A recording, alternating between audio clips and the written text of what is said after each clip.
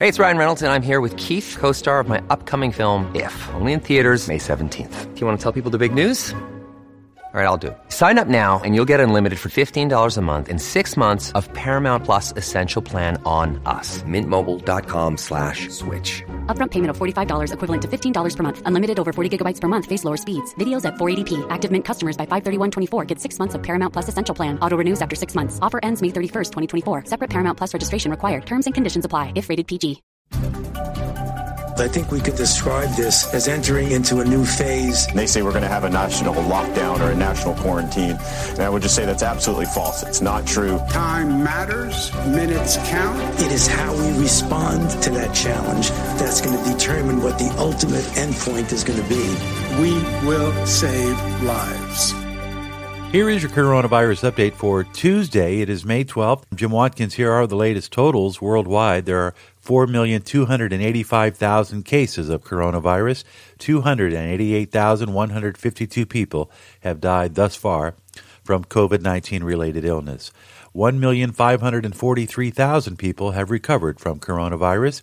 As we take a look at the counts and in the last 24 hours in the United States, we take a look at the fact that 1,008 people have died in the last 24 hours in the U.S.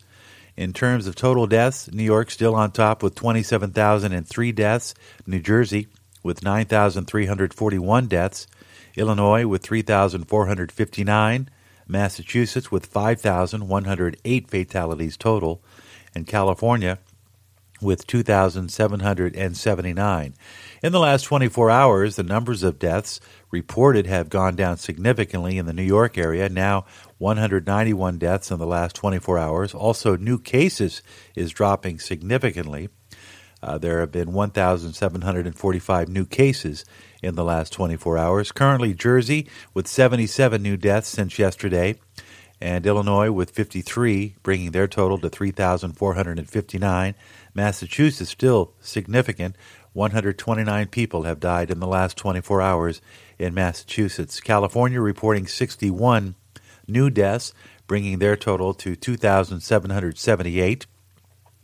In Michigan, 33 new deaths in the last 24 hours, bringing their state's total to 4,584.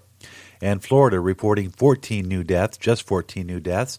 That state is almost out of shelter in place. Many of the businesses have been open in Florida. Restaurants are starting to reopen.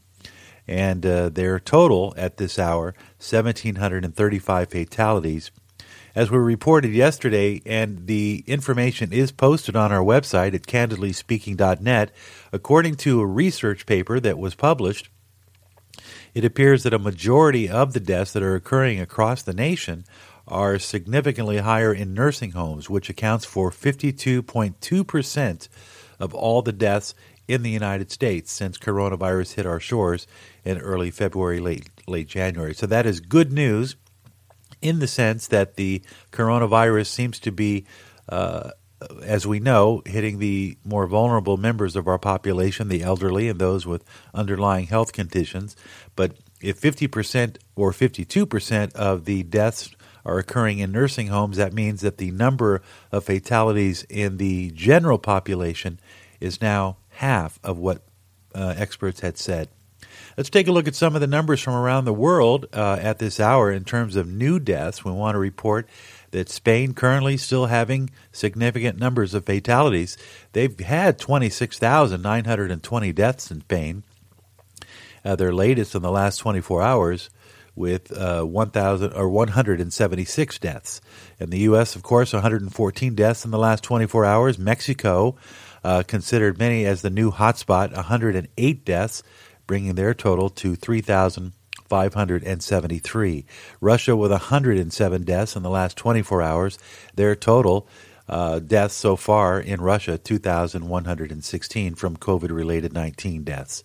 And in terms of ranking the top 5 countries with the most coronavirus deaths, 81,909, that's in the U.S. In the U.K., 32,065, they come in second.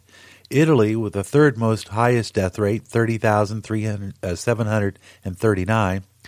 Spain with 26,920, and France with 26,643 deaths. Those are your top 5 nations in terms of fatalities.